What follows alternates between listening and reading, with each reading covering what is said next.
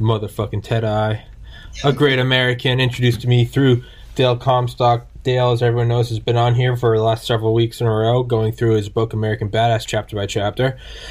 And I really enjoy it because I get to have Dale, the man himself, tell the story. And I realized I was like, well, man, I was like, there's another book I really like, and it's like Lone Operator. And I was like, oh, wait, I talk to Teti all the time. I was like, I fucking bet he'd do the same thing. So I messaged you, and you were like, fuck yeah, bro. So I figure, why not, man? I've got contact with the two fucking American heroes themselves. So, but yeah, so we were talking about it, and there's different types of, right? There's different types of motivation for different things. Myself, a meathead in high school, I kind of channeled that motivation and addiction to work to get into med school, two different things. So you going from just, tip of the spear unit, above all others that I talk about all the time that you and Dale can't talk about. But how do you switch from that to something like writing a book, which in a way is kind of the weightlifting to med school? It's still just that like rabid work ethic. But I've been talking for a minute and a half straight now and haven't let you say a fucking word. So Teti, take it over. Yeah, man.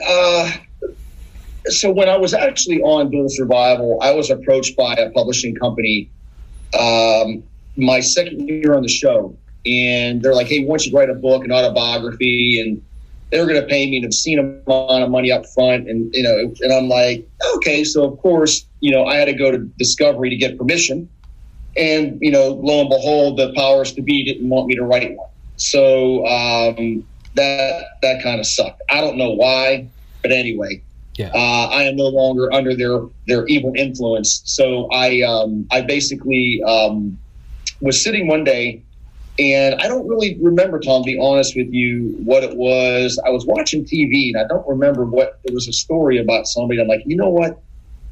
I think I'm gonna write my book now. And I started calling some publishing companies, and I ended up talking to John Kohler, who is the CEO of Kohler Publishing, who published my book. And we talked. He's like, yeah, man, great stuff. I told him what I wanted to do. And so he picked me up as one of his books. Because you can either self-publish, or you can be brought on by a publishing company. And they do a lot of help. Like they help on, the cover of the book and the layout, everything, stuff that I'm really bad at. Yeah. I was responsible for the content. Long story short, Mr. Kohler and I hit it off. He was very helpful. So I had never written a book before. So it sounds easy, right?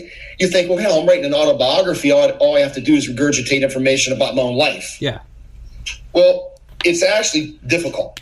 And let me tell you why. Because you only get so many words per chapter, about 6,000 words per chapter. So you have to be able to condense events into very short, explainable, understandable tidbits. And so, look, dude, I barely passed English in high school. I'm like, all right, I'm going to have some difficulty with this. So that's why I brought in, Liam, who was my kind of ghostwriter with me, who kind of policed everything up. So after I actually wrote the text of the book, he was like, all right, dude, see this is all jacked up. You got to shorten this. You lost me here. And what does this mean? And blah, blah, blah. So he was instrumental in helping me write the book, and he should get his due credit for sure. But so yeah, I started writing the book, and it took me exactly 11 months. And some days I worked on it, some days I didn't, man. I had to be in the groove. And what was funny is Mr. Kohler told me, he's like, look, Joe, I know you're not a writer. You got to kind of find, he called it your sweet spot. Like find something that's kind of gets you in tune with what you're doing. So I'm like, all right.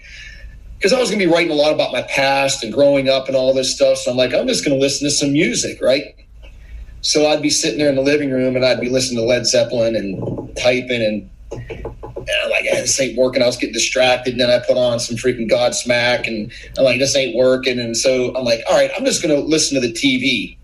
And I put on Star Trek. Because I used to watch Star Trek as a kid, right? So I was, it's all psychological, right? It's just helping me just kind of zone, right?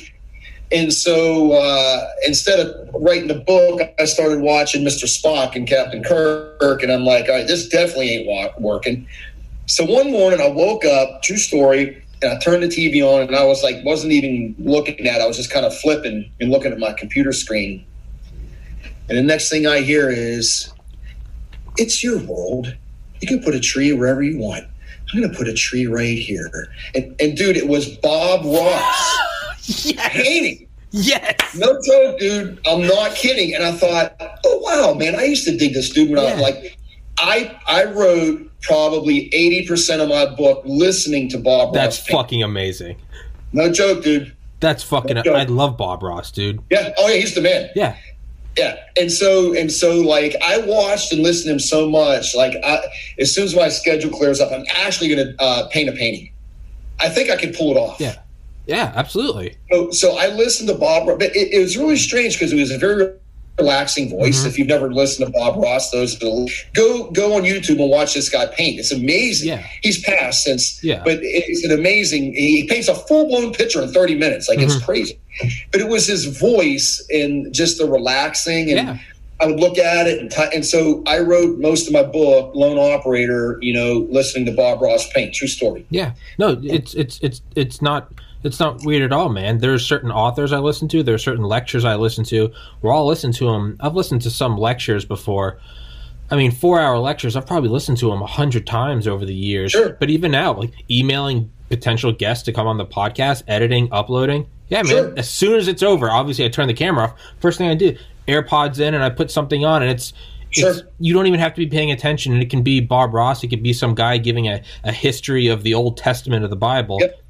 But there are certain things that just kind of get you in the zone. Yeah, right? Yeah. It's like when you start jogging and your blood starts going, you're like, okay, let's work out now. There are certain things where it just kind of, your brain just goes, okay, and you start working. That's awesome. It was the calmness of his voice. Yes. It was the calmness of his voice, because I'm going to be honest with you, man. If you read my book, I regurgitated a lot of bad memories. Yeah. A lot.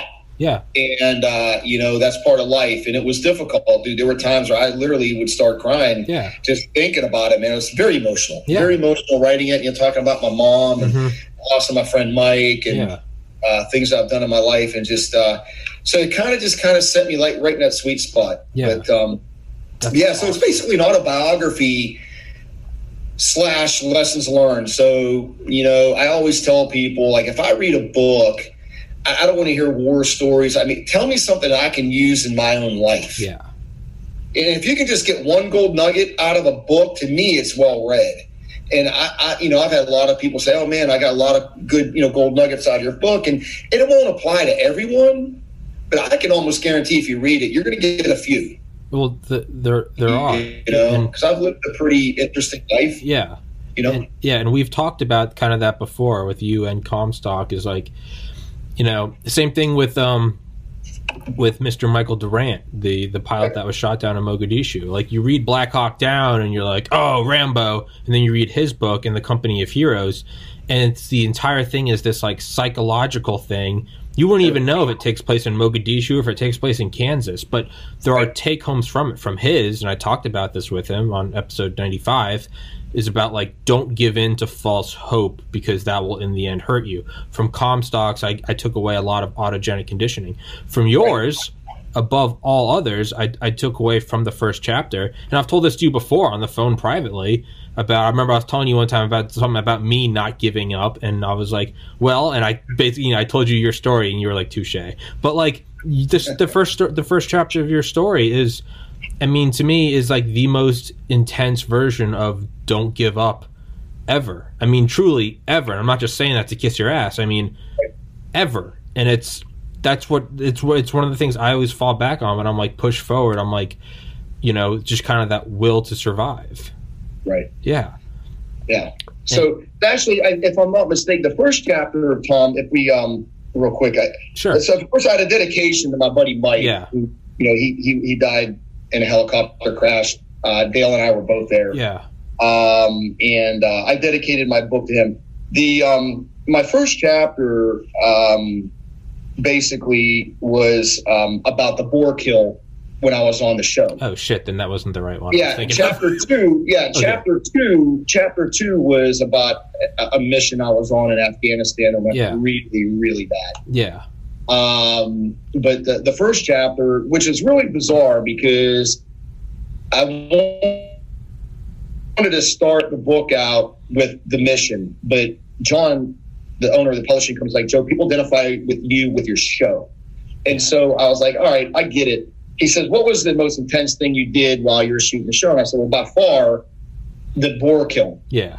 And because I killed it with I stopped it with a spear, and then I killed it with my knife. And it was actually voted the number one. Discovery made this big, long montage of all the animal kills on the show, like the top 10. And mine was number one.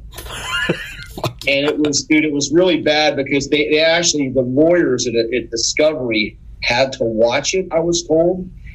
And then they basically had to tell the editing people what they could show, because it had to do with kids watching and all this other legal mumbo jumbo. And they even said that even during that episode that, graphic hunting scene and all that crap.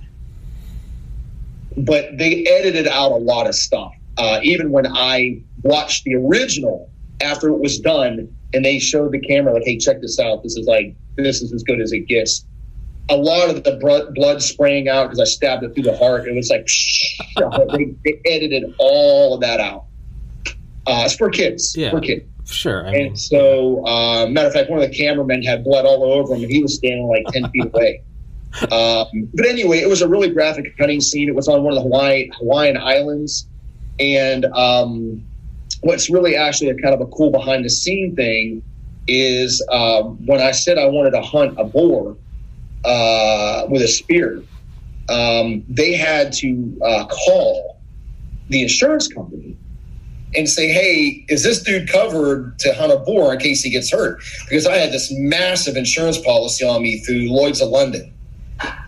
I was told it was like 50 million. I don't know. Anyway, a lot. In case I got hurt, that money went to Discovery for loss of advertising revenue, which I understand. I get it. Yeah. I get it. And so big money game. So they had to find out if it was all right for me to do it, and they cleared me hot to do it. And if you watch that episode, what you don't know is we were laying there for probably 6 hours. And the producer was laying next to me to my left, and the cameraman was there, and he leaned over and he looked at his watch and says, dude, we got about 30 minutes of light left, and that's it. It's a no-go. I said, roger that. As soon as he said that, like 10 minutes later, you could start hearing this thing, oinking and walking. Yeah. And then you can smell them because they have a really bad odor. And so could smell it coming, could hear it coming anyway. And I set some snares up, and I set up this fence to kind of funnel it into this kill zone. And I snared it and I went up, and my adrenaline was pumping, dude, no doubt. Dangerous animal, right? It ain't like I said on the show, you're not shooting a deer with a freaking bolt action rifle at 200 yards. This is up close and ugly. And so I tapped into some, tenets of CQB, speed, surprise, violence of action, got my mind right, and that was it, and executed. And it was very quick. If you time it, lasts about 7 seconds. From the time I spear it, and it kind of drops on its front legs, I throw the spear down, I take out my knife, and I jump on its back. Actually, I stabbed it twice. They only show me stabbing it once. The first time I stabbed it, I missed its spinal cord. And dude, I ain't joking. When I stabbed, I had a huge knife, my Surf Tac 7. It looks like a freaking gladiatorial knife. It's huge, heavy, right? Probably weighs 2 pounds. Great survival knife. But anyway, the first time I stabbed it, I missed its spinal cord, and my hand and the knife went all the way into it like that. Like, that's how jacked up I was. My hand went all the way, like, up to my wrist. Yeah. So I pulled it out, and this time I hit it, and that was the kill that they showed. But it was about 7 seconds. The second time I felt the knife hit its spinal cord, and it just severed its spinal cord, and it was dead. Jesus Christ. It was intense, dude. I ain't lying, man. After it was done, I was like, hey, man, I gotta take about a 5-minute break and just kind of decompress, and I went down to the stream and washed my knife off. And kind of side comment is you don't have of like your own like genetic, like you don't have any direct children, correct? I do not. We need to change that because we need your gene pool to stay in humanity. So we don't need my bitch ass. We need fucking alpha He-Man. All right, we've got enough. My age, I don't know if I have any lead in the pencil anymore. Well, then let's fucking. I don't care. Let's take some skin samples and freeze them. Just get the DNA. We can't be losing guys like you from the lineage. We don't need any more, blue hair, like, cappuccino skinny jean guys anymore. We need more of you. All right. All right. So that's going to be the next mission is. I'm going to make all the money and cryogenically freeze you. But that's a different side rant for another time. But yeah, no, I mean, you talked about that. I remember you talked about that in the book is, you're like, you want the guy you were with was like, I don't want to do that. And you were like, fuck that. You're like, I'm a survivor. And you were like, I'm a predator. And you're like, I'm going to do this. And he had, I was with Cody at that particular episode, and he had a legitimate point. And obviously it's TV, but if it would have been a legitimate survival situation, and I would have gotten hurt. Now what? True. Okay. He had two choices then. Leave me injured and continue, or try to haul me out, which is you're basically sinking both your boats at the same time. Yeah. I personally wouldn't do that. I mean, I know I come from the spec ops community and you don't leave men behind, but that's combat, different story. In a survival situation, if I was injured to the point where I couldn't walk, I weigh 200 pounds. How far do you think you're going to be able to carry me? Yeah. Not far, dude. Yeah. Not far. So the best thing to do is just leave me there, give me food and water, prop me up, take care of my injuries, and then haul ass. Yeah. And remember where I was at. Mark the area really well, and that's it. But yeah, he was really against it. I get it. I understood. But, we were hungry. And there were boars everywhere. There were tracks everywhere. I'm like, man, these things. I knew how to make a snare pretty easy, and I already had a spear because that was part of the scenario. So I had everything I needed. I just needed a good place to do it, and I scouted out a bunch of different places, and the place that we found was perfect. There was a cliff and trails all running through it, and then so it's basically a cliff, trails, and then a river. And it was just like a roadway where these things were going, and I just cut them off with this fence that I found down near the river. It was all rusted. It was like a chicken wire fence. But I think the most important thing for people watching is the takeaway, I guess, Tom, would be this: if you were ever placed in a real survival situation, you are going to be required to be. You're going to be put in a position where you're going to have to do things you're not comfortable with. Mm-hmm. You're going to have to eat stuff you're not comfortable with. You're going to have to drink stuff you're not comfortable with. You're going to have to sleep in shit conditions that you're not comfortable with, right? Those are the facts. You think you're going to be laying there in 75-degree weather with no wind and no mosquitoes, and you're going to have a bottle of champagne. Dude, it's not like that. Mm-hmm. You're going to be you're going to be in a hurt locker. Mm-hmm. Even though it was a TV show, I had 18 cases of hypothermia. Jesus Christ. Okay. 18. Some mild, and some really not mild. And if you want to hear something crazy on a side note, the worst hypothermia I had was in the Bahamas. That's weird. I had what we call warm water hypothermia. I never even heard of it before. I guess it makes But think about this. I was in the water for 10 hours. Yeah. Floating. Yeah. If you're in 80-degree water for an hour, like, woo, this is great. 9 hours later, yeah, you've had it. Yeah, right. Because you've had it, dude. I was ashing. Yeah. Oh yeah, I was ashing. My skin was gray. I was mumbling and fumbling and stumbling. I was in bad shape, dude. I guess that makes sense, though, right? Warm water hypothermia, because your body's 98.6 degrees, but water conducts heat 25 times faster than air. So that's right. And you're up to here. Yeah. You're completely immersed in it. And and people are like, it's bullshit. No, it's not bullshit. I experienced it with my own self. And and I've been in 36 below zero on the show, 36 below zero. But not to get off track. But yeah, it was it was something that I wouldn't recommend hunting an animal like that. Not that way, unless you've got I don't even say the skills, because I had never done it before. I had never stabbed a boar and jumped, but I had the mindset to do it. Yeah. That's the difference. You can't go in there and be a little bit pregnant. Yeah. Like, you're either all in or you're all out, because that animal is gonna tear you a new asshole. Okay, and they're extremely dangerous. Matter of fact, as you know, the Spartans used to paint pictures of boars on their shields because they respected them so much, because they were such tenacious animals and so hard to kill. So it was daunting, and I ain't gonna lie to you, dude. I was a little intimidated. You know, when I heard that thing coming, I'm like, please God, don't let this thing be like over 300 pounds. And it wasn't. It was like 200. It was a medium-sized boar. It wasn't giant good, because they get huge. Yeah. But the people that are listening right now, the takeaway is that, you know, it's not so much the skill. I mean, stabbing something with a spear, okay, it's the mindset. Yeah. It's the mindset that got me to the finish line. Well, yeah, and if I may, just thinking of this takeaway right now, is you could kind of look at it in a less literal way, of, you know, killing a boar and being in a survival situation. I'd say let's take away like the core elements, like when you're in a situation where you have like less than adequate resources, you kind of have to step up and take what would you say earlier, the exact words you said, there were boars all around us. Okay, so let me just try to put that in my own like analogy.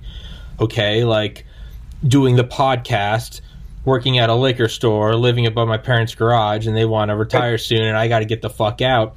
What's something that I wasn't 100% comfortable with? And it was finding someone to invest in the podcast, because I was like, I don't fucking want anyone to do with it. It's good they're going to get involved, and it's... Well, the boar was, and I'm making this up on the spot, so excuse me, but like the boar is like, okay, I made a video, and it's episode 150-something, where I'm asking for investors and explaining why somebody bit, and now it's working, and now I don't have to work at the liquor store. But that whole thing was very uncomfortable, because I'd never done anything like that before. You know, I'm going to sign this thing over. This is going to... But I'm just thinking, like, that's the boar. Now I could be safe like Cody and be like, I'm going to stay at the liquor store, and I'm going to stack my minimum wage cash. Or it could be, there's the boar, and it's like, it might kill me, but it might be my ticket out. So I would say there is a takeaway, and it's not just literally killing a boar. It's... find your metaphorical boar. Sorry for that little side rant. No, but it's a risk. You know, I always talk about risk management, and, you know, especially in these trying times, you know, you've got to look at everything in a holistic way and kind of weigh the pros and cons. You know, kind of like, what was the pros and cons of killing the boar? Well, I'm going to get full and have a lot of food, or I can get gored and, you know, tore up. So I was going through all this process of pros and cons, and the pros outweighed the cons. The only con was me getting hurt. Pretty much, that was it. The pros were many. Yeah. So, you know, right then and there, we had long-term food. We could bring food with us. I mean, so anyway, but you can definitely apply that to life, because, you know, everything's a risk now. Everything's risk management. If I do A, what's going to happen with B? And I think a lot of people need to really take that into consideration these days. I mean, because really nobody really knows what the future holds. But what I will tell you is that the you know, knowledge is, you know, power. You know, Albert Einstein, one of my favorite quotes is from Albert Einstein: "The only source of knowledge is experience." You know, and so. And not to segue into anything else, you know, the course that I'm running, the WETC course, the Warriors Edge training course. And so, you know, this is a perfect example on why I'm doing this, because I have all this knowledge, right? I've got this knowledge, and I don't want to go to my grave knowing, you know, millions of dollars have been spent on my training, and I never really shared it with anyone. You know what I mean? And so those that are listening, if you go to my Facebook page, Warriors Edge training course, Spartan Americana, I talk about it, and it will give you the skills to go after that boar, right? Metaphorically, right? But the boar is not the boar; it's life and everything that's going on. I'm going to give you the confidence and the skills to do that. And it's a hands-on course. It's 3 days, 2 nights. It's here in North Carolina, and but yeah, that's an excellent part. You know, it's a lot of people, as you know, Tom, they lack confidence these days. You know, I mean, I think we all do in some form. And having confidence is like a cheap insurance policy. Yeah. You know what I mean? Yeah. Yeah. And I've talked to you about Wet Sea before, and obviously we're going to do several, I mean, like with Dale, we're going to be doing successive Sunday episodes about Lone Operator, but as well as Wet Sea. But yeah, that is, I'll put the description, or the link in the description, sticky in the top comment. But yeah, no, we've talked about it before, and it's kind of, it's almost, it's kind of Fight Club-ish. It's like, do you want to step away from just vanilla man, 9-to-5 cubicle? And it's like, do you want to kind of go learn to, be the killer? And like, not in like but in like the best possible sense, where it's like guys, grow up in, so, it's like me, suburban Atlanta. Like, there's a reason why we gravitate towards stupid shit. And it's like, because there's that certain like test of masculinity that traditionally men go through that we never did. It was like the toughest thing we did was play like dodgeball. And so there's that, and that's the course Ted Eye's offering is basically, it's a 3-day, just like you said. I mean, Ted Eye's he's the $60 million man. I mean, you've been through training that you can't even talk about. You don't even have to relay all of that. You don't have to make people Jason Bourne, but there are a lot of people where, I mean, it's almost like, it's like a Boy Scouts for men. It's like, just kind of go learn the basics. It just kind of had to nut up. And we actually have women come to the course too. All right. Yeah, which is fantastic. Matter of fact, the one lady that we're speaking to right now, she's bringing her 16-year-old daughter. Fuck yeah. You know what I mean? So like, it's not that kind of like bang bang shoot 'em up course. There's all kinds of, we're talking about home security and family security and how to travel, right? When you check into hotels, and how to improve your mindset, and how to improve your using Kim's games, your attention to detail, how to spot surveillance, and all kinds of stuff. And yes, there's going to be some shooting, but I'm doing it the smart way. I bought really high end, like mil-spec airsoft guns, and I'm going to tell you, dude, if I held up one in a real M4, you would not be able to tell the difference. They weigh the same. Very impressive guns. And same with the pistols. They cycle and everything. So this way, first off, it helped with the insurance for running the course. But I can get a lot more done because they're just as accurate as a real gun, close range. I mean, I shot a group like this at 25 yards. Oh, dude, I'm saying super, super accurate airsoft guns. But anyway, so you'll be doing it. I'll show you how to use them, or how to use a pistol, and all this stuff that, people go, just go on YouTube. No, you're not going to learn shit on YouTube for stuff like that. This is a hands-on course, So, but anyway, we can get into that some other time. But sure. Yeah, the book, dude, it was a pleasure paying thing. And it went through several versions. Like, and you got to remember when you're writing a chapter and you're reading it, like, I don't know how many times I'd be typing. I would literally delete 5 pages, start over. Yeah. You know what I mean? Like, I just couldn't get the right words out. Yeah. Yeah. It's very difficult for those of you that want to write a book. I thought it'd be easy. Yeah. It took me 11 months. Yeah. Yeah. No, I've tried writing before and failed miserably at it. But it's not. Yeah. But so I guess what I mistakenly thought was the first chapter. Can we get into that today? Do you want to save that? Do you have What's time? that? Oh, the second chapter? Yeah. Do we do it real quick? Yeah, it's just so what I didn't want to do is I didn't want to make it a war story book. I just didn't. Because look, everybody, I don't care what you did in the military, everybody or the government, everybody's got war stories. Everybody. It don't matter if you were, a logistics guy, a spec ops guy, a pilot, it don't matter. Everybody's got war stories. I wanted to tell that particular story because there was a lot to take away from it. Because a lot of people have asked me, what was the scariest you've ever been in your life? And without hesitation, I talk about that scenario. But what's so funny is that it's not that it was a big gunfight going on at the time. As a matter of fact, it was, you could hear the crickets. Yeah. And I was looking at the stars, and there was nothing going on except the word of the guy that I was with suggesting me to do something. And that put the fear of God in me. I literally, when I got back, because we were up for 77 hours, didn't sleep for 77 hours. So I was pretty wiped out when we got back. And but later on, I thought about what he had said, and it was horrific. But let me just kind of give a quick synopsis of what happened. Is that what you want me to do, Tom? Just kind of give you a quick rundown of Yeah. No, I mean, I can go as long as I just don't want to keep you. But no, it's a great fucking story. Go take your time, man. Take your time. So here's what happened. So I was in a government counter-terrorist unit, a very secretive one, and that's where Dale and I worked. And so Dale came from Delta over there, and I came from SF. But the unit did very interesting missions.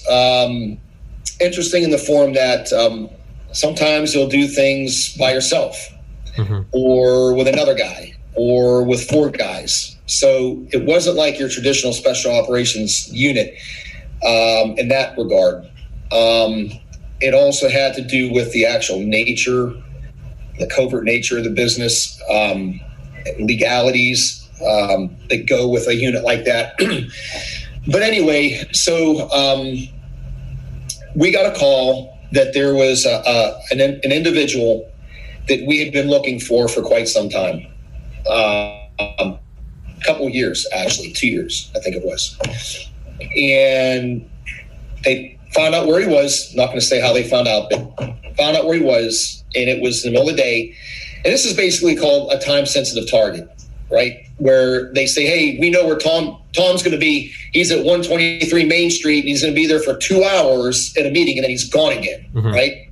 So you got to haul ass and get there. Well, anyway, long story short, we knew where this guy was going to be. And as a matter of fact, not only did we know where he was going to be, there were other people that were going to be at this meeting that we were looking for. So it was like, oh, man, jackpot, right? So we were just going to call in a JDAM and do a battle damage assessment and be done with it. And it was way out in the middle of nowhere. Doesn't matter where it was. But so what we decided to do is just 2 of us were going to go in. We were going to get dropped 2 train features away from the target, and on the top of this mountain, call in the strike, watch it, make sure everything was copacetic, we're good, do a battle damage assessment, and extract. Pretty freaking unsexy mission, but the job was going to get done. And we chose to do a kinetic strike for various reasons. Don't need to get into that whole reason, but that was the only option. And so, long story short, the guy I was with, we infilled in the day. Bird took off. We didn't go very far and started taking fire. And it was from a real long ways away. You could tell the rounds were coming from several hundred yards away at least. And, obviously you're compromised right from the get-go. There was no way we were going to make it to where we're going. But the challenge was where we were and the fact that we were now under fire.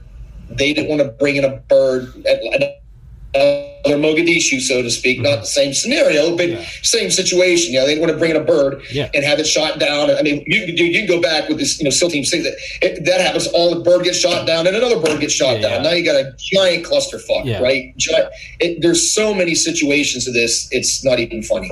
So anyway, of course, we had our Blue Force trackers on, which is basically a GPS tracking platform.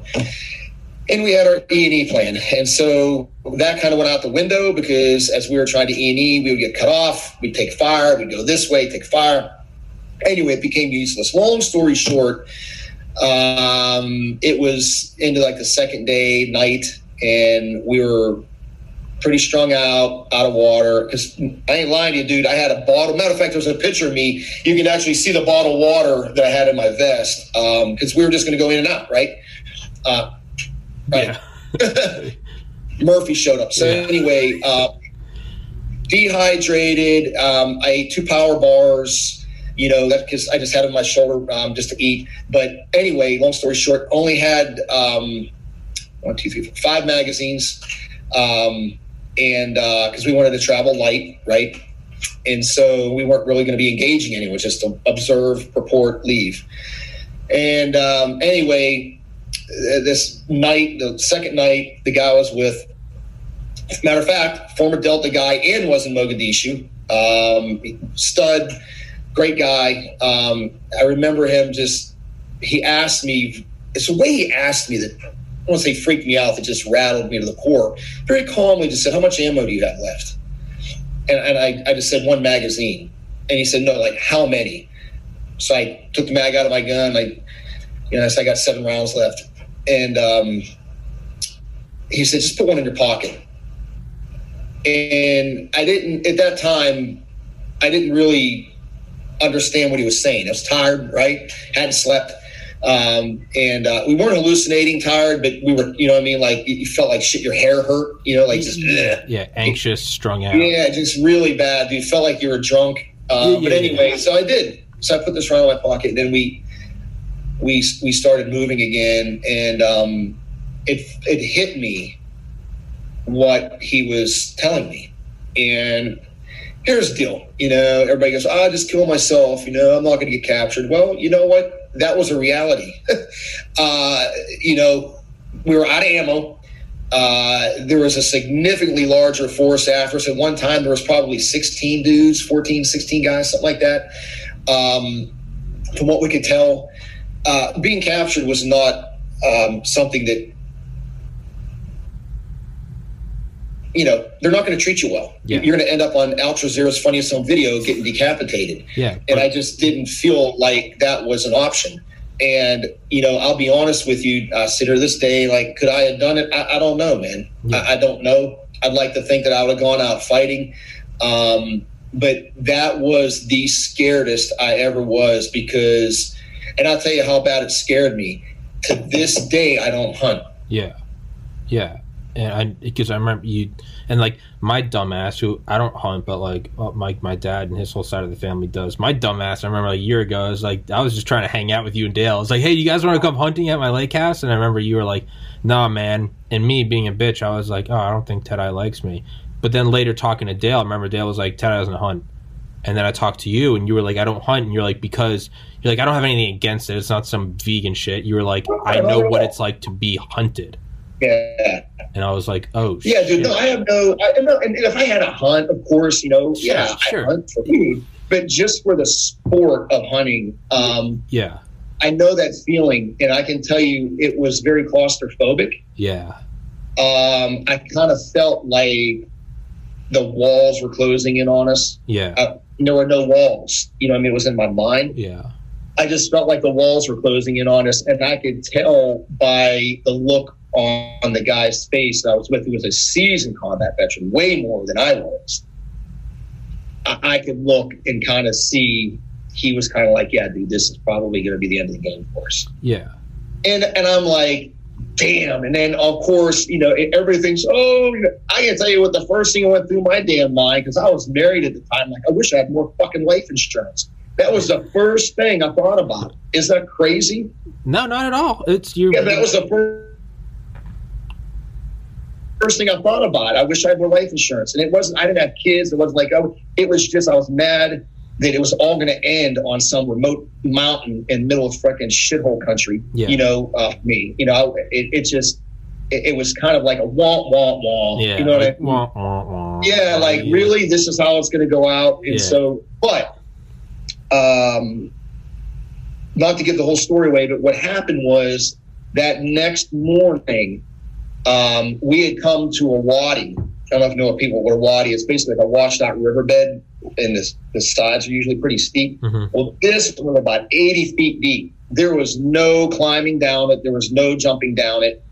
And it went in one direction and the other for quite a while. And we were on the radio with the bird. And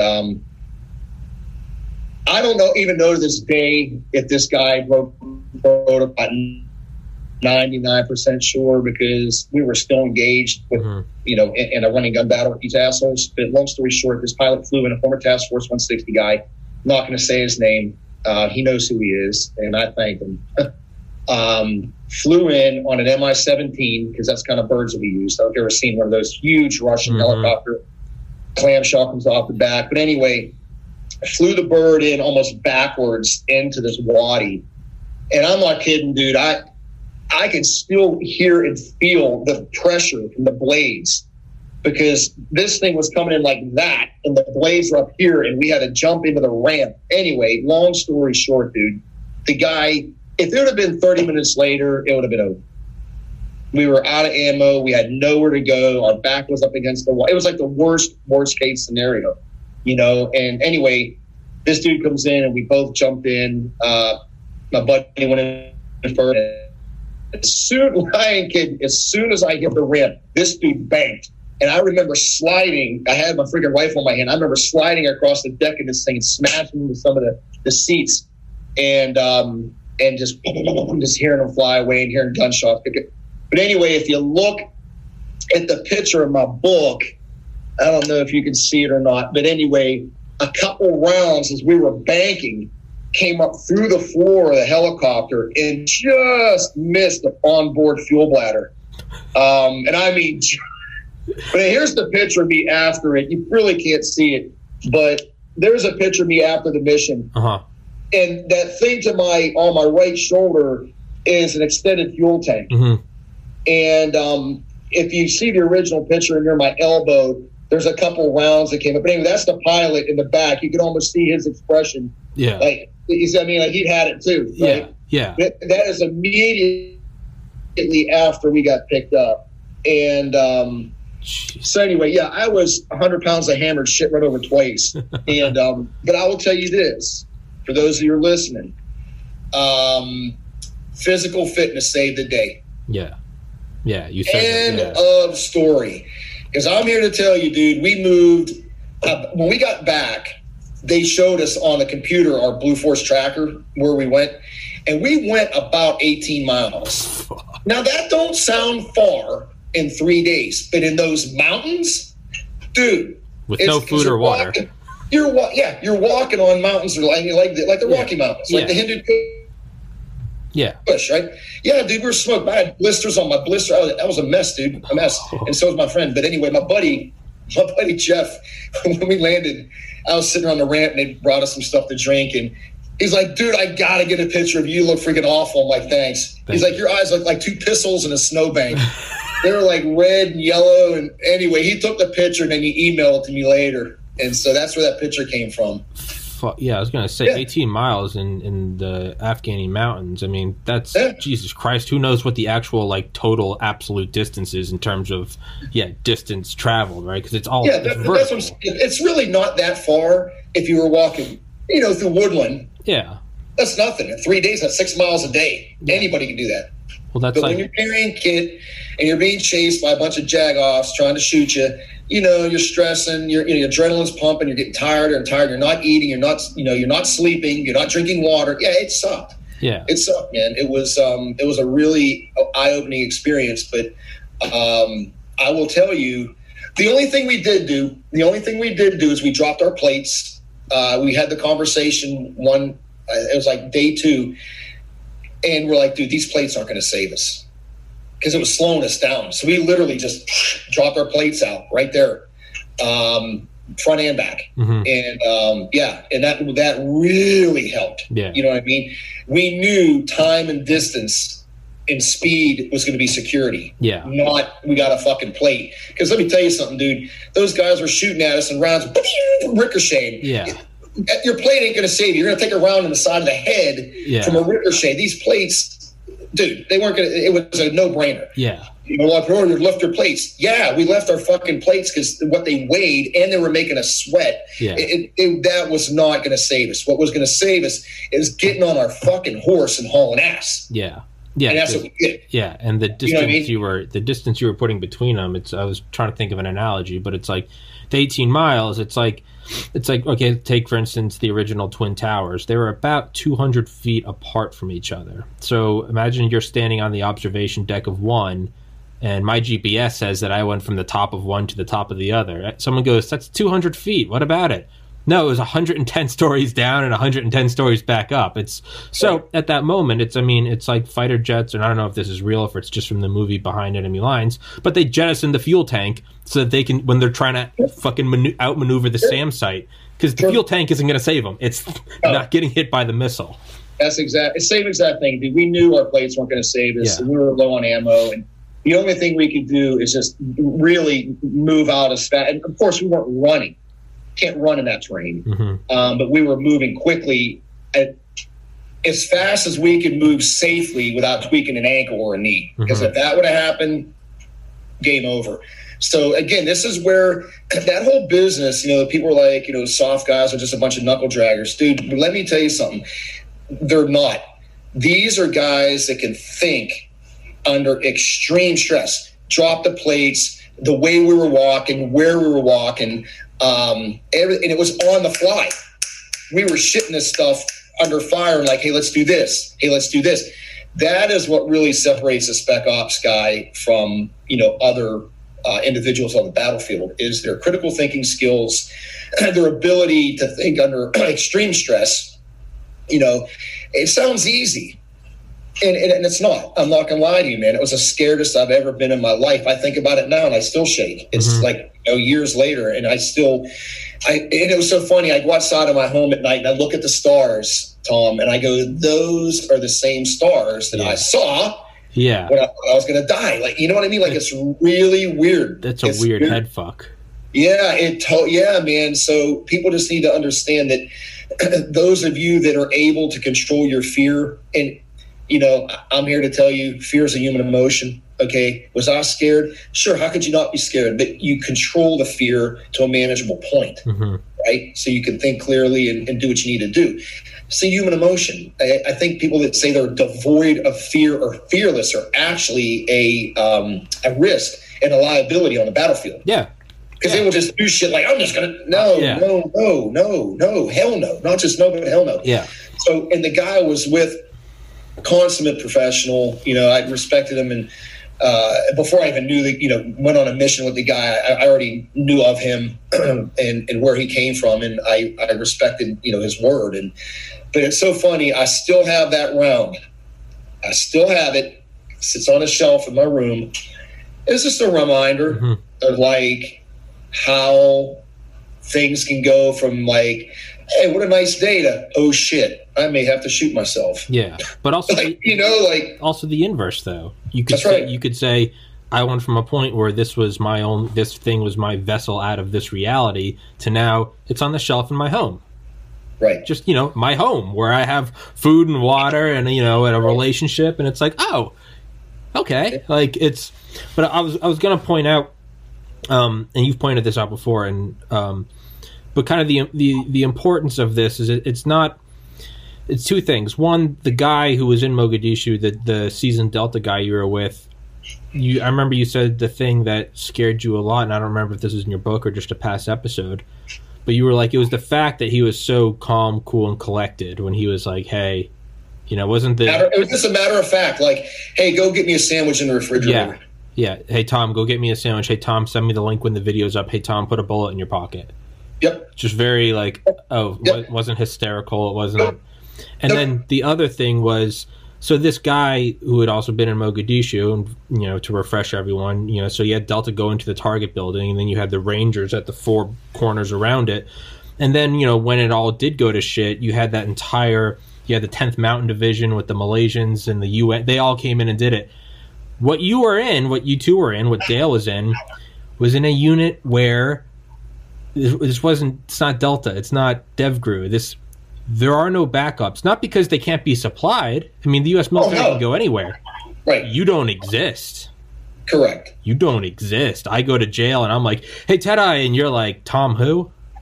Nope. That's what it is. So it's... A lot of guys had a hard time with that, and guys that I spoke to that when I was downrange that we worked with other units, and they knew who we worked for, and some of them had really good things to say about the unit, and some are like, you know what, I can't work for people that I'm just a number on a keyboard and deleted.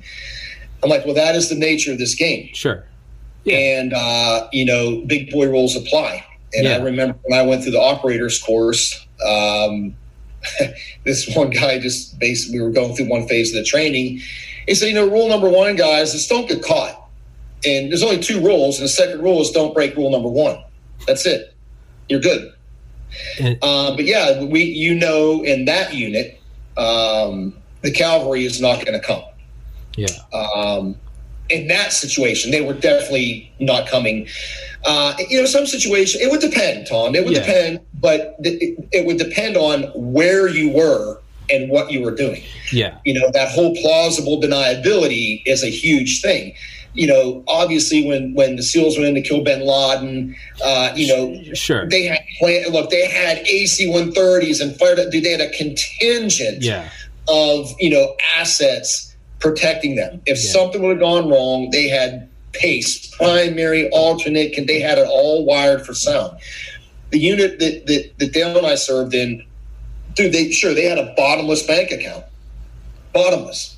That's not the way that unit operated. Yeah. It's not the same mission. It's a different mission. It's the plausible deniability part is huge.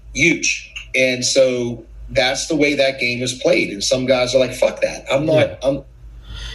It's I liked it because that just amped the freaking stakes way up. Like, wow, you're telling me if I get rolled up somewhere, I'm fucked. Oh, fuck yeah, okay. Let's play. Let me give this a go. Let me see if I can pull this shit off. And dude. Yeah, it will, and Dale tell you the same thing, that the missions that unit does, he said it many times, and he was in Delta for 10 years? Mm-hmm. Did the Modelo prison raid? Yeah. Right? He said many times the missions that we did in that unit were way more dangerous. Oh, he's told me than we ever did in Delta. He's told me that. He was like, I remember when I got into Delta, I was like, oh, I'm at the top. He's like, and then I found out about this thing, and I was like, Delta who? And that's fucking. But that's from him. Yeah, that's from Dale. And that guy's been in every fucking horse's animal. Yeah, well, I was about to say Dale came on this morning and actually told the story of Modelo Prison. But it's what I was going to say is I can definitely see where that's where it maybe inhibits others from joining because it's ingrained. You're right. It's like you and Dale have said multiple times. You're not fighting for the country. You're not fighting for you're fighting for the guy on your left and your right. That's right. And now all of a sudden you're taking that thing and you're flipping it completely on its head, and you're trying to get a dog to not chase other dogs. You're like, we're not going to go in for our brothers, and then animals like you are like, fuck yeah, we just turned this bitch up to 11. It makes you much more ultimate challenge. Aware. It makes you more aware of the little things that you're doing. Not that these other units, SEAL teams and SF guys and Delta, they're excellent at details. That's what they do. It's a different level. It's a different. I don't want to say a different level, but you are so aware that the smallest, stupidest thing can get you, go to jail for the rest of your life or torture. No one's going to come get you. There's no hostage rescue coming. Yeah. And one thing I learned from that mission is I never ever went out the gate without nine magazines after that. Yeah. I had 8 in my kit. Everybody's laughing like, what the fuck, dude? Why are you carrying so much ammo? I'm like, I'll tell you when we get back. Yeah, right. But you know what I mean? That's the what's the rule manuals written in blood, right? It's like the guys that went out in Mogadishu and we don't need the night vision goggles. We're going to be back in 5 minutes. Same exact thing. Murphy Same shows exact up. thing. Yeah. I went very light, very little water, couple power bars, pair of fucking badass binos. I mean, very minimal shit. Embedder. We had another radio with us. But yeah, very, very light just to do the mission and go home. Mm-hmm. And after that, like I said, I carried eight mags in my vest and one in the gun. And I used to get ripped all the time. Like, what are you going to, where are you going? Yeah.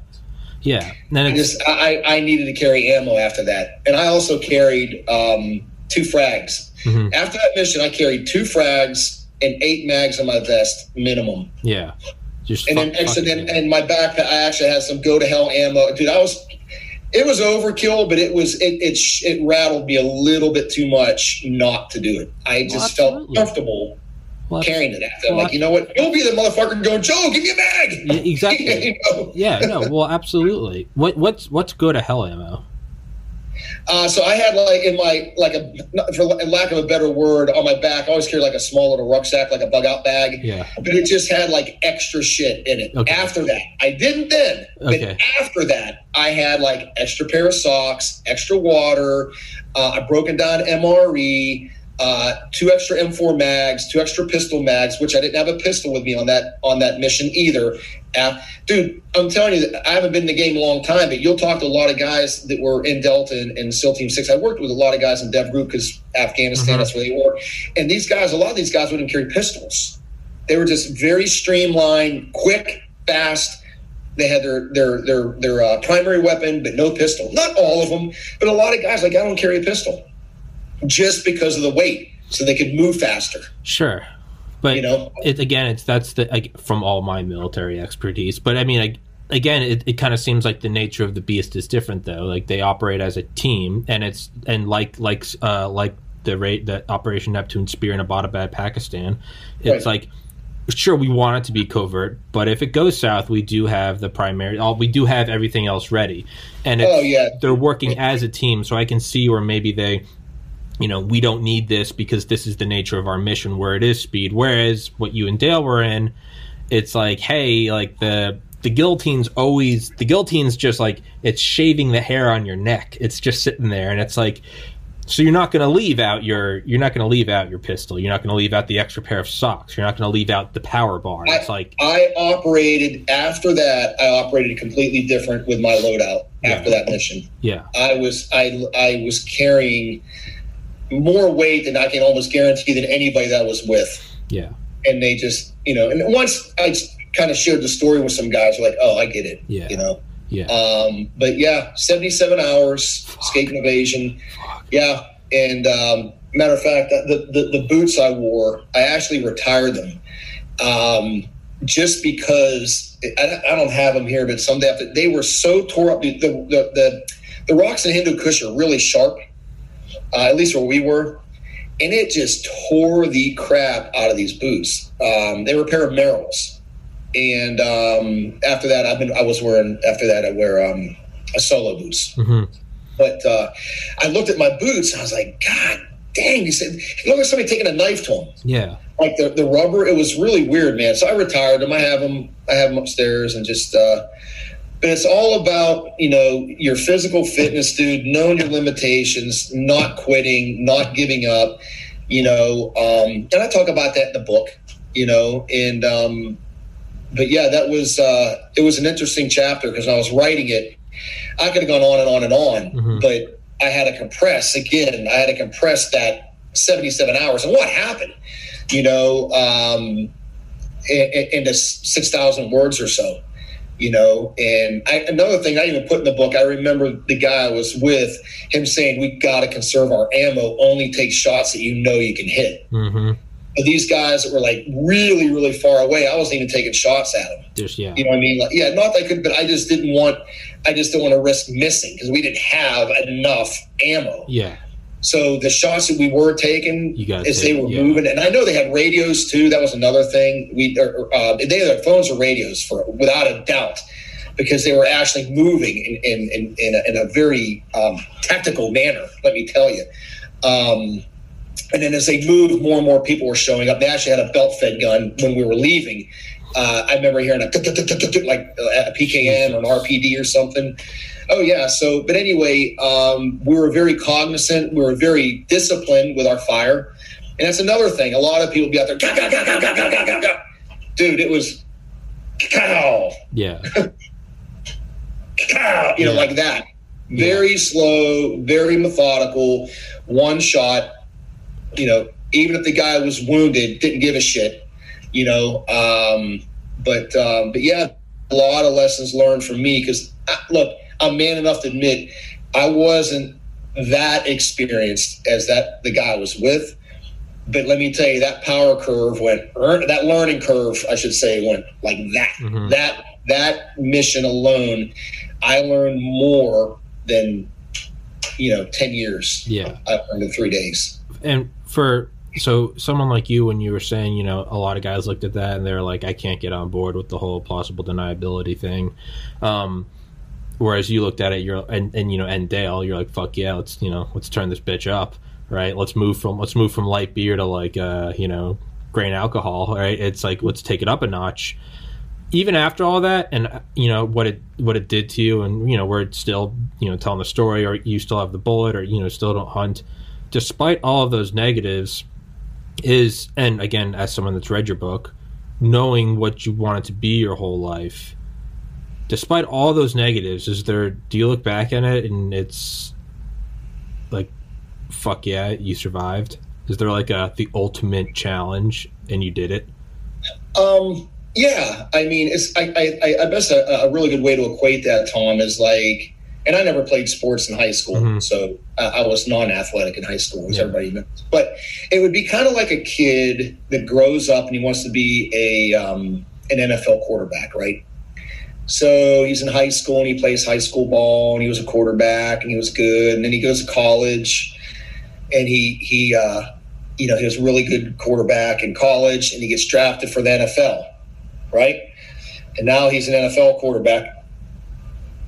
But you didn't know. Well, you knew, but there was this other league. The Olympics. This other league, call it whatever the hell you want to call it, but it's kind of like a unicorn, like, yeah, I kind of heard about that and don't really know a whole lot about that and never met one of those guys, but you knew it was there. I guess for me, it was just, I had a big chip on my shoulder because I had never been to combat in the military, not in the Marines and not in SF. I mean, I went to Haiti for Operation Uphold Democracy and Maintain Democracy, but I mean, that wasn't quote unquote combat at all. But I had a really big chip on my shoulder. It's like, why would you want to be that quarterback? Because I played as a kid. I want to be a commando. And I went into Marines. I was in Force Recon, made the Force Recon right out of infantry school, and then got out of the Marines and went back in the Army. Like, here we go. We're going to SF and still not getting the chance to play. It's like I needed to check that block. That all of this shit that I've wanted to do, I could do it. That I could do it and survive it. And that's why when the opportunity came to try out for the unit that Dale and I served in, it was an absolute fuck yeah, I'm going to do this, because that unit, that's all they do. And there don't have to be a war on. I mean, they're at war 365 days a fucking year. Yeah. End of story. Yeah. Yeah. And they're not handing out cookies at Walmart. Yeah. They're a direct action unit that fucking goes and hunts down assholes. That's it. That's what they do. Yeah. And they do it in a very unique way. Not going to elaborate on that, but in a very unique way. And the stakes are really high. And it was like, man, I went from, college, I passed the NFL and went straight to this, so I had this chip on I didn't serve in the other units, like where Dale came from. So I had a really big chip on my shoulder because I was there. A large majority of the guys in that unit are former guys from Delta, SEAL Team 6. So, when I was going through their OTC, the chances of making it through the course aren't good because, if I'm not mistaken, I even say in my book, 50% don't even pass the polygraph. Jesus. Don't even pass the polygraph. And that's the difference between units like Delta and SEAL Team 6 is you have to have in those units a TS SCI, top secret, sensitive compartmentalized information clearance. It's the highest clearance you can have. The unit Dale and I served in, you had to have that, and you had to pass a very stringent polygraph. Jesus. Stringent. Yeah. It's nothing was off the table. Yeah. Yeah. Nothing. Yeah. And it's the analogy I've used before is I use the basketball analogy. I'm like, you grow up, you want to play, you're good in basketball, you manage to get drafted, you go into college, you're like, this is dope. You get into the NBA, maybe you even win a championship, and you're like, fuck yeah. And then there's something, and it's not even every year, it's the Olympics, and it's like, imagine if the Olympics were secretive, and you're like, what is that? And you find out about fucking NBA championship, you want to go be on the dream team, you want to play with Magic Johnson, Larry Bird, Kobe Bryant, Michael Jordan. That was it. And you're like, what is that? And you're like, they don't even meet every year, it's every 4 years. And you're like, what? They play other nations, and you're like, what the fuck is that? It is the pinnacle, it's the Mount Olympus. And like you said, that would be like, because where they normally take from Dev Grew and Delta, you were saying it's like that would be like you were in college. A basketball team full of Michael Jordans. That's what I'm saying. It's like that's what I'm saying. It's like so. It's like the dream team takes from the NBA, and it would be like if you were in college and you were like, I never played in the NBA, but now you're getting this invitation to the dream team. You were like, that was me. You were like, fuck it, let's go. Yeah. Oh, exactly. Yeah. And that's exactly a very good analogy. But it was like having a basketball team full of Michael Jordans. Yes. And it was intimidating because I got there. And I knew who these other guys were. But what that did, quite frankly, is even drove me harder. So, like, we were going through our shooting packages and stuff. I would stay during lunch when these guys would eat. I was shooting. And I was hanging, dude. Physically, dude, not to toot my own horn, but I was probably in better physical shape than 90% of the guys, even now.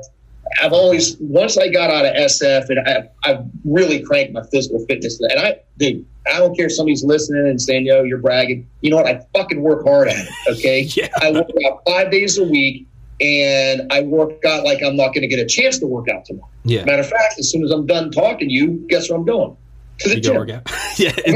Yeah. So yeah, and dude, you ask anybody, ask Dale. Yeah. Dale's worked out with me. He'll tell you. And that dude has done it all. Bodybuilder, Delta operator, SF, the unit I was in, he's got a doctorate, he'll tell you. Yeah. I'm probably one of the most physically fit guys he's ever met in his life. And I work at it. The point I'm trying to make is I was good there, like, physically, easy days. Matter of fact, I was actually chosen for a specific mission.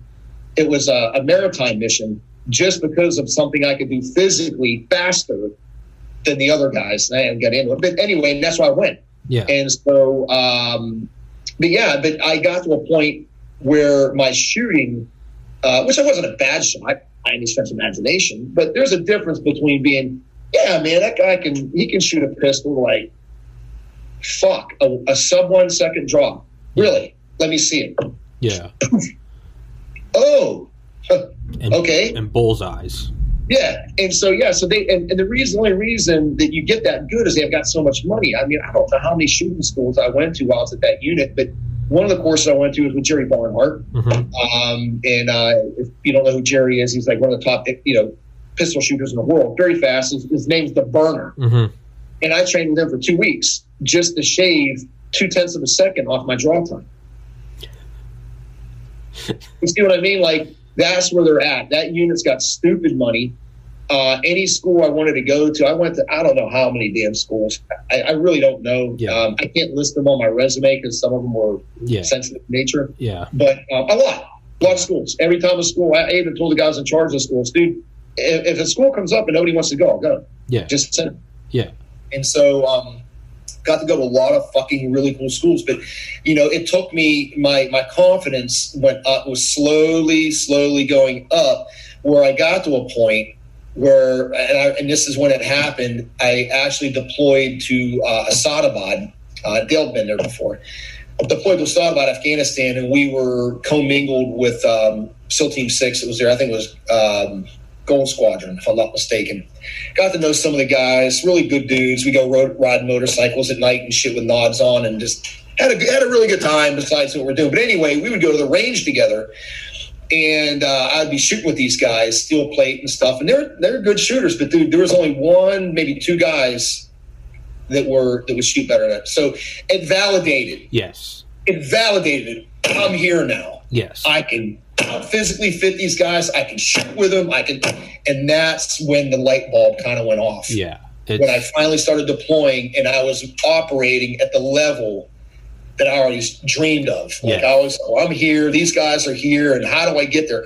And I'll tell you exactly how you get there is training with guys like that. Yes. You be around those That's guys. how, not training with the high school basketball coach. I was training with the Olympic coaches. Yes. So they were already here, and I was here, and it was like, oh, there you are. Yeah, and it's the validation, and again, to just because most people can't relate to that, so that's why I always try to use my analogies, because I think it helps probably people like me that don't have any experience in that. I look at it as like, I've talked about it a million times on this podcast. how I was just a meathead and a terrible student all throughout life. Got to college, second year, decided I wanted to be a doctor. Studied really hard, got A's, and was like, that's cool, but I'm at a shitty school. So I transferred to UGA, much better school. Worked really hard, got A's, but still didn't feel like I was, still had a chip on my shoulder. So I published toxicology research. Still didn't feel like I was there. So I studied for the MCAT for 9 months instead of 2. And I remember it wasn't until I was interviewing at med schools, and they'd sit you in there with like the other 10 people you're competing against one seat for. They just they'll let you stir. And I just remember I finally, like, for the first time in years, I finally got that validation, because I was looking around the room, and Harvard, Yale, Dartmouth, Harvard, UCLA, Stanford, Yale, Harvard.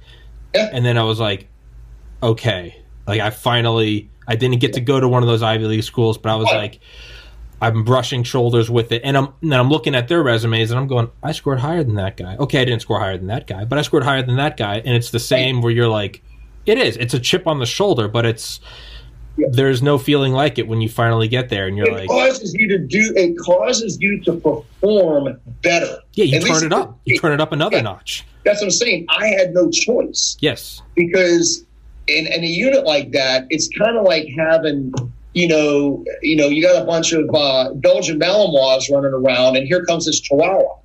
Like, dude, stay on the fucking porch, man. Yeah. Like, you know what I mean? It's that. I mean, dude, I'm not joking. I've said this to other people. I mean, you're dealing with guys that are cut from such a different cloth. Yeah. I can't even explain it. You could smell the testosterone in the room or something. I'm not kidding. Yeah, no. It's not a bad thing. No. These are the guys you want to go through the door with. Yes. Right? These are the Dale Comstocks. Yes. Those are the guys that you want to be like, dude, you're in front of me, behind me. We're good. Yeah. We're going in with like the hammer of God. Yeah. Dude. And that even makes you perform even better. Yes. And it gives you the confidence that this is going to be okay. Yeah. People are going to people are going to walk away, and somebody get carried away. I ain't getting carried away. The other guys are going to get carried away because I'm around these kind of guys. You know what I'm saying? And I feel sad for people that never really get to meet men like that, because they're such a unique breed. Truly one in a million. The way the DNA is set up to work in those kind of units, it's really rare. Yeah. And I was very privileged and honored and humbled to just work with those kind of guys and take that chip off my shoulder and go, you know what? It did it. I deserve to be here now. Yeah. In the beginning, I didn't really feel that I deserved to be there. Like, why did you choose me? And why? Well, they obviously saw something that I didn't see. And then once you're there, then you're like, all right, here, prove that you want to be here. And I can tell you right now, my graduating class had 4 guys. Yeah, Jesus Christ. As a matter of fact, I have a picture. I have to send it to you. I'll send it to you. We graduated on Halloween. So I went to Walmart and bought these masks, and we took a picture in my class with our Halloween masks. Yeah. And it's like one of the coolest freaking pictures I had. And this is like, we're all just like standing like, dude. Yeah. I've got an old school freaking field jacket liner on, and it's not like a high speed picture with guns. We're just standing in this room. Yeah. But it's about as high fucking speed as you can get. Yeah. Yeah. You know what I mean? Yeah, 4 guys. Yeah. 4 dudes. And it's but you got to like walk amongst like warriors. You got to the top. Yeah, you get to go to the top of the mountain and look around, and you're like, fuck yeah. Oh, dude, these are modern day, like, Spartan type. I mean, that's the mentality that these guys have. It's a very much a warrior cult. Yeah. It's good. I don't want to say a cult. It's a warrior culture. I don't want to say cult. It's the wrong word. Yeah. It's a warrior culture. The way they think. The way they, as a matter of fact, warrior religion, maybe that would be a good way. Dude, warrior religion. I'll give you an example. I forgot about this. I was at another base, commingled with guys from Dev Group, SEAL Team 6, and they had just gotten back. We didn't go out with them. They had just gotten back. One of their guys got killed that night. When they came back, I remember they debriefed. cleaned their kit, and they took all this guy's kit, like his vest and everything, and they burned it. Oh, shit. And it wasn't out of disrespect. No, that's fucking badass. Yeah, they burned, like, I remember it was like his vest, his body armor. I think they took his plates out or something. It was assault vest. And yeah, and I was like, holy fucking shit, that's like bad. That's like Viking shit, dude. Hardcore. Yeah. Fuck yeah. Yeah. That's awesome. Yeah, I was really blown away because I'd never seen that before. And I talked to one of the guys later on, and he's like, yeah, it's like something we do. Yeah. I mean, but that's where you get the General Pattons. That's where you get the I know you're a student of Smedley Butler. That's where you get the Smedley Butlers, the Eisenhowers, the Curtis LeMays. Yes. These guys don't dip their toes in it, and this is what they do, and then they do this on the weekend. This is what they do, period. Yeah. Fuck yeah. It was a great experience, dude. I'll be honest with you, Tom. I wouldn't, if somebody came and said, here's $1 billion, and I wouldn't take it. Yeah. It's made me who I am. I can die tomorrow knowing I've lived a very fulfilling life. Yes. No regrets. Yeah. I mean, I do have regrets. Who doesn't? Sure. Also my friend Mike and other, but I have no regrets as far as like, I grew up this kid, 7 years old, playing, commando and running around the woods at night to making it, not being athletic and having phobias of heights and water and all this stupid shit to making it into that unit. Like it was just like it validated why I was here. Yeah. You know what I mean? I'm not that TV guy. That was a fucking job. Yeah. Anybody can be on TV. Anybody. Yeah.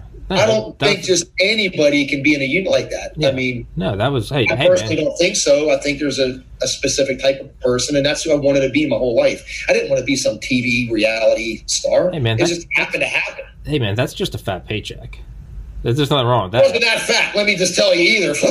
Okay, well, regardless, it's a paycheck. Yeah, it was nice, but it wasn't for all the bullshit I had to go through. But but I can honestly say that. I mean, and I guess maybe we can end this on a really good note. Sure. And I guess what would be is, who's ever listening, be that person you dream about. Yeah. Because let me tell you, I really believe when my day comes where I have to punch out of this world, I don't want to be laying there going, I wish I would have done this. I wish I would have done that. I would have rather said, you know what? I tried out for that unit and they told me to pack sand. Yeah. I didn't make it.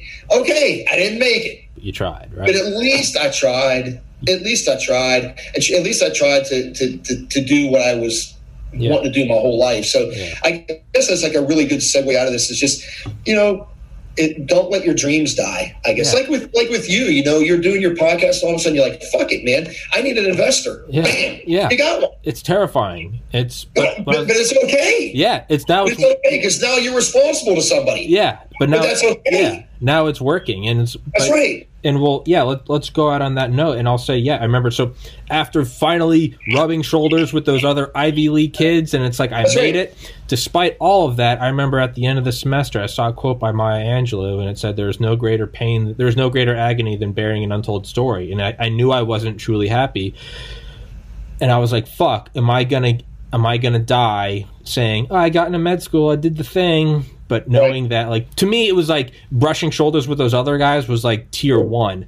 And then I looked way out into the future at something like the podcast. And to me, that was the unit you were in, where I was like, wait, what if I could not only make money, but I did it instead of being a doctor? I could just sit in a cozy chair and shoot the shit with guys like you and Dale.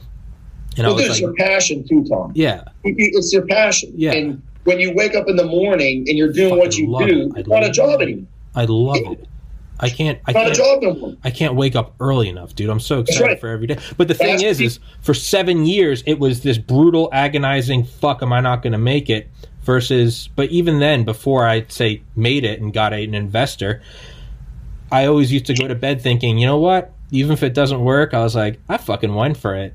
And to me, that helped me sleep. I was like, maybe I got to go get a 9-to-5 and I'll never have made it. But I was like, you know what? I turned down med school, got my sorry ass dumped, lost all my friends, had to move home. But I was like, I fucking went for it. And I was like, fuck yeah. That's huge. That's huge. Yeah. That's huge. At that point, I didn't even really care if it worked anymore. But now it did work and it's badass. But that's what I'm saying. Let's wrap this bitch up, Joe. Sure. Let's definitely do a part 2, part 3, part 70. Yeah. You got it. and Lone Operator. Link will be in the description. Sticking to the top comment. I put Dale in touch with an Audible narrator I've had on the podcast before. I don't know what your contract deal is. I'll put you in touch with him if you want. You need to put it on Audible. Obviously, no rush or anything. I've been asked to do that for so long, dude. Man. My generation doesn't read. I don't fucking read. It's. I hear you. I've been asked a lot. I just haven't done it. But yeah, if you've got a contact, I'll put you in touch. I'll put you in touch with them. Yeah, it's cool. But it's kind of it's like what you said earlier with like Bob Ross. Like that's how I go with audiobooks is I put them on. So think of how you tune. That's what I do. But that's another fucking episode for another time. Joseph Teti, I love you, brother. Thanks for coming on, man. And let's do it next week. All right. Yes, sir. All right, brother. Take care. Out here. Bye-bye.